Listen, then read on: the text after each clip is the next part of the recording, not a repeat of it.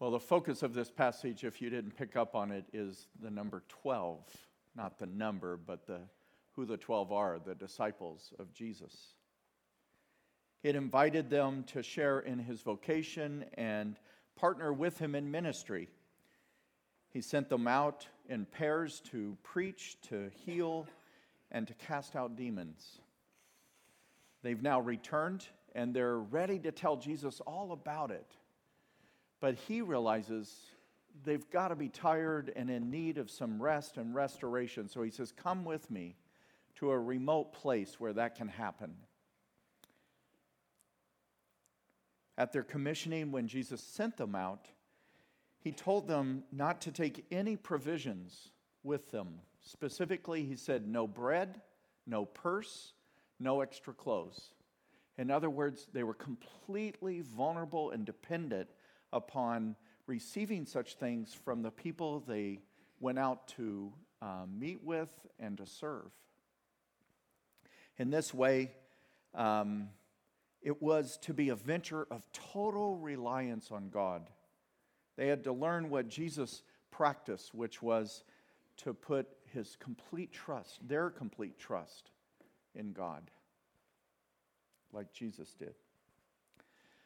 Now they're in the boat, and as they reach the other side, a crowd is already there waiting. Now, when I read the Gospels, I always like to put myself in the story. Generally, it's one of the disciples, not Jesus. There are times, who laughs so hard? Okay, so I try to imagine myself as one of the disciples getting out of the boat, and you see this crowd, and Jesus has just told you, let's go to a lonely place for rest, and you're thinking, that sounds great. And you see this crowd, and you just want to go, oh, come on, people. Go away. Go home. If you need healing, come back. It can wait a couple of days. This is our FaceTime with Jesus. But instead, the text says, Jesus welcomed them. And again, I would go, oh, he did it again. When will this end? So he welcomed them, and Jesus talked to them about the kingdom yet again, filled their lives with hope and encouragement. And he healed those who needed it. And as the day wore on, you'll notice it's the 12 that come to Jesus, not a single disciple, but the 12. Again, the number of all of them. They come to him, and I think they're not really concerned about the crowd. I think they want, because listen to the words they use. Tell them to go away. Send them away so that they can get food and lodging. You don't want to ever reveal your real motivation. You always want to have something positive to add to whatever it is you're feeling. For their sake, Jesus, do it. And then what does Jesus say? You give them something to eat. And I want to go, come on, you've got to be kidding. Really? Even if we could go find a store that sold bread, how could we afford it? And then try to use your imagination. How would we get it back? We'd need wheelbarrows.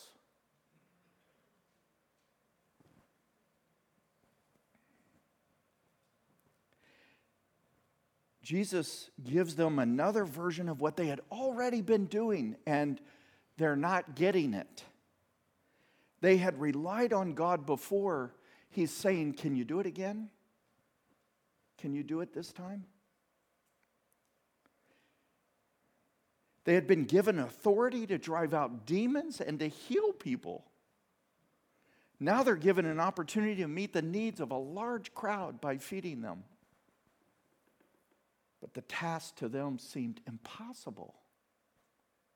Oh, sure, 5 loaves of bread and 2 fish they had at their disposal, but that's woefully insufficient to feed thousands. But what for them was insufficient to Jesus was all sufficient. It's all he needed.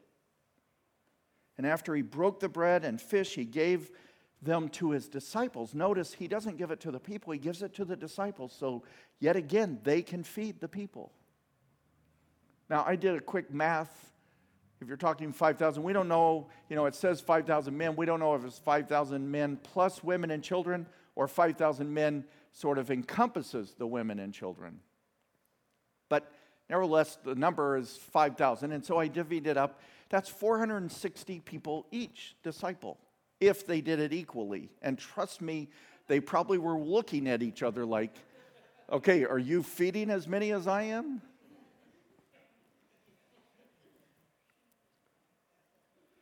And then the text tells us the people ate until they were satisfied. And then what? The disciples picked up the leftovers in how many baskets? 12. Is there an object lesson here or what? I mean, this is like elementary school. You keep repeating the number. Hey, I heard the number 12 again. While the disciples had done many of the same things Jesus did, this story emphasizes their inability to do anything with the resources at their disposal. And I wonder how many times I look at what I have or what I possess or what I'm capable of and think, way too limited, can't do anything, can't address this, beyond reach, beyond my imagination. And I wonder, what kind of faith is that? What kind of dependence on God is that? But Jesus has the ability and power to meet the needs of such a seemingly impossible situation. Now, the people who listened to Jesus and the people who read Luke's gospel, they all would have made a connection to two stories found in the Hebrew scriptures that this incident would have reminded them of. The first being Moses, as he led the people in their exodus from Egypt and then into the desert, into the wilderness when they wandered. And bereft of food, they grew hungry and complained and cried out to God. And what did God do? He fed them with bread from heaven called manna. And even then they wanted to scoop it up and save it for another day, and it spoiled. Because the lesson is God will provide. Don't think you manage this situation. God will do it. And in the same manner, Jesus had taken the loaves of bread and he looked up to heaven. Luke makes it very clear. He looked up to heaven so that you make that connection. The bread then is provided in abundance. Jesus is seen as the new Moses who rescues God's people from sin and death. A new Exodus. The second story dates back to the time of Elijah and Elijah. So the way the scriptures read and those stories are told, you sort of see them one and the same.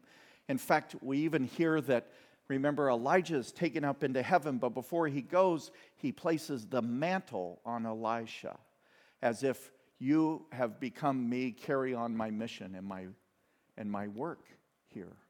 So you liken the two. So there was a time when a group of prophets had come to see Elijah, and he tells his servant to feed them. And the servant goes, "What?" Because he has 20 loaves of bread, but there's 100 prophets. How am I supposed to do that? Sound familiar? And in this instance, you're to see Jesus as perhaps the new Elijah. Remember, the expectation was Elijah would return and proclaim the coming of the Messiah. And perhaps Jesus then is this one who is going to be God's provision for the world. Well, I'd like to make a third comparison. Tonight's the Academy Awards, and 30 years ago, this film won Best Picture, won an Oscar for Best Foreign Film, Babette's Feast. In a remote fishing village on the coast of Denmark lived a fervent Protestant pastor and his two lovely and devout daughters. mindful of their responsibilities with their father and his mission of reform, each of them had turned down interested suitors. And now they have become spinsters. And after their father's death, they carry on the work of his mission with saintly devotion. And then Babette arrives at their doorstep. She's a refugee seeking sanctuary from the revolutionary violence of Paris. And she has a secret. Though nearly penniless, the sisters agree to take her in as their unpaid housekeeper. As Babette cooks, cleans, washes, and sews, she brings order and efficiency to the sisters' lives. And even you begin to see some of her influence on the flock that they care for, which by now has become fractured by old grievances and jealousies. It's a curmudgeon group. And after 14 years of scrimping on every domestic expense, Babette suddenly receives a windfall, a lottery win that provides her with the means to now live independently. But that's not what she chooses with the money. She uses it and splurges on a meal she prepares for the sisters and the church members and some visitors. She is a professional chef, and she makes an exquisite French meal for them. Now, what you have to know about this community is they deny pleasure as a form of spiritual exercise. They think that's how you are spiritual, is to refrain from such pleasures. And they refuse to enjoy themselves at this meal. And you just watch them start to take bites of these delicacies that have been elaborately prepared. If you're hungry, don't watch this movie. In fact, don't listen to me, because it's probably... No, you do listen to the Word of God. Babette's intention is she wants to convey her gratitude to the people that took her in when she was desperately in need, and the kindness that she was shown by the sisters and the congregation. And slowly we watch as her gift begins to warm them toward an appreciation of how good this food is and how good creation is. And they begin to see that the people around the table are good.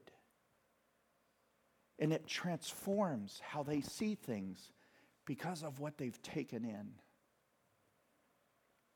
Like Jesus feeding the 5,000 and serving them a meal by the disciples, he is giving them a lesson in God's provision that is always received with faith.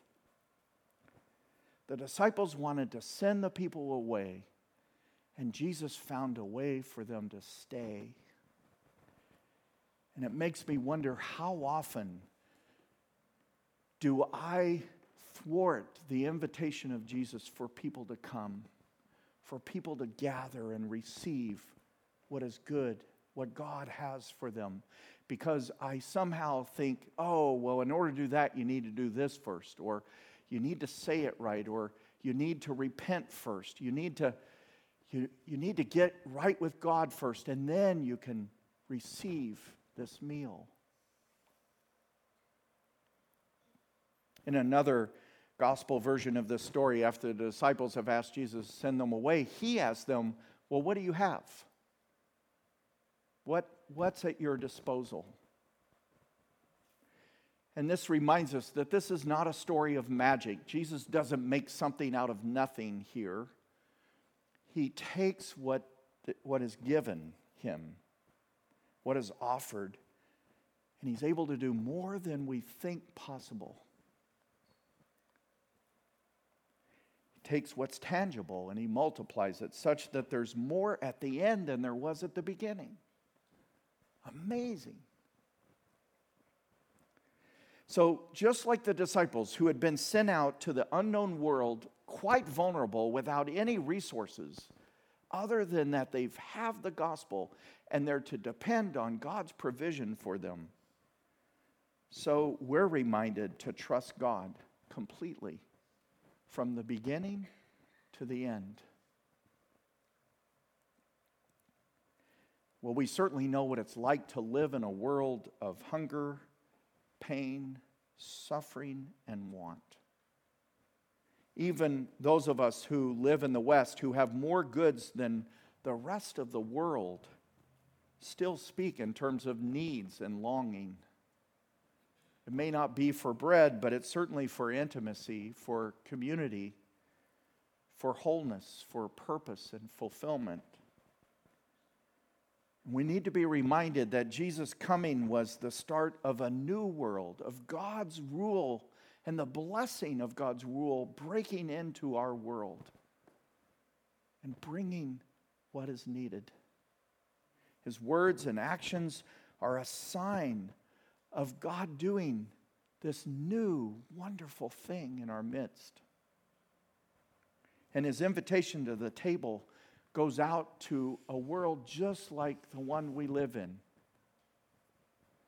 so that the people who are in Yemen, on the verge of famine and starvation for political reasons, oh my goodness, how horrible is this? That a nation in our world today is going without food because of a blockade and because we align ourselves with certain governments and not with others, and think this is a religious or political matter. This is a humanity crisis. And Jesus invites them to the table.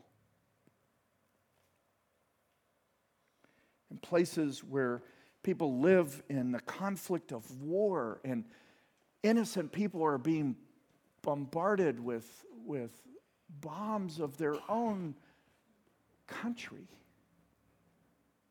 In Syria, in Afghanistan, and Sudan. Or people who struggle with injustice due to their race or their gender. Such inequalities marginalize them. Jesus invites them to come. Communities fractured by hate and hostility, families that are broken due to fear and violence. Fear and anger. Jesus says, come. To the poor, to the hungry, to the broken.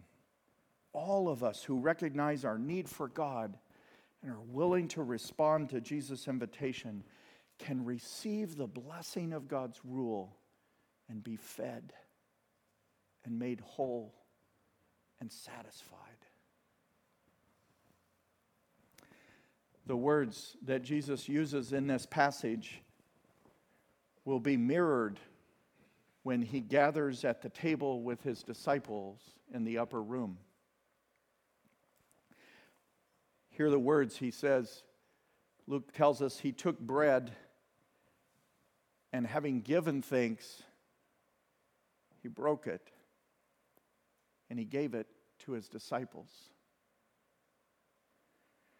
That same word, that's exactly the same words that's used here in this passage when he feeds so many.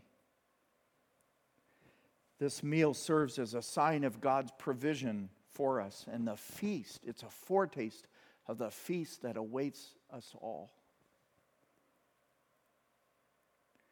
You'll recall in the opening of this chapter that Luke refers to Herod and Herod's interest in Jesus and his identity. And it's as if this chapter of Luke is like a hinge. So imagine this is the book of Luke, and the first half is the ministry of Jesus in Galilee, which draws to a close in chapter 9. It's the summation, and this meal is part of that summation. It's this beautiful description of what does the presence of God's kingdom look like? What does it mean for people? But then the mention of Herod and his interest in Jesus, it's not necessarily because of God, it's a different interest altogether. Because what does he say? John I beheaded. Who's this? He sees him as a threat. And the second half of the book of Luke comes when Jesus, at the end of this chapter, Luke tells us Jesus set his face to Jerusalem. He knows his destiny and his purpose. And so the first half is his ministry in Galilee. The second half is his ministry in Judea. And that ministry is one of self-sacrifice, of giving his life for you and for me. Like the sacrificial meal Babette prepared for her guests, this meal represents Jesus' sacrifice of his life for us. He is God's anointed one, and for that, he must die. And to follow him means we must die as well. We die to self. We die to our own ambitions and our own intentions and our own self-orientation. And we find ourselves made alive to God and all that is good. And we begin to see the good that God has made of this world and the good of people in it. We are made alive to God and all is good, and then we're given a life of service to others, just as Jesus lived. And you might say, oh, come on. Can't you just bless my life so I can live it how I want?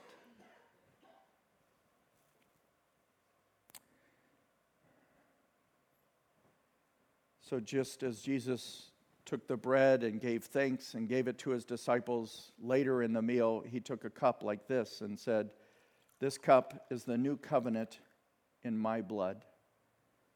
It's poured out for the forgiveness of your sins. When you drink this, when you taste this, remember me." We take Jesus' life into our own and we live anew. We understand that God's kingdom has come, and we're eager to share that good news with others. Friends, these are the gifts of God for the people of God. Receive them as nourishment and as refreshment to your soul. We'll sing to prepare our hearts to receive communion, and then we'll give more instructions.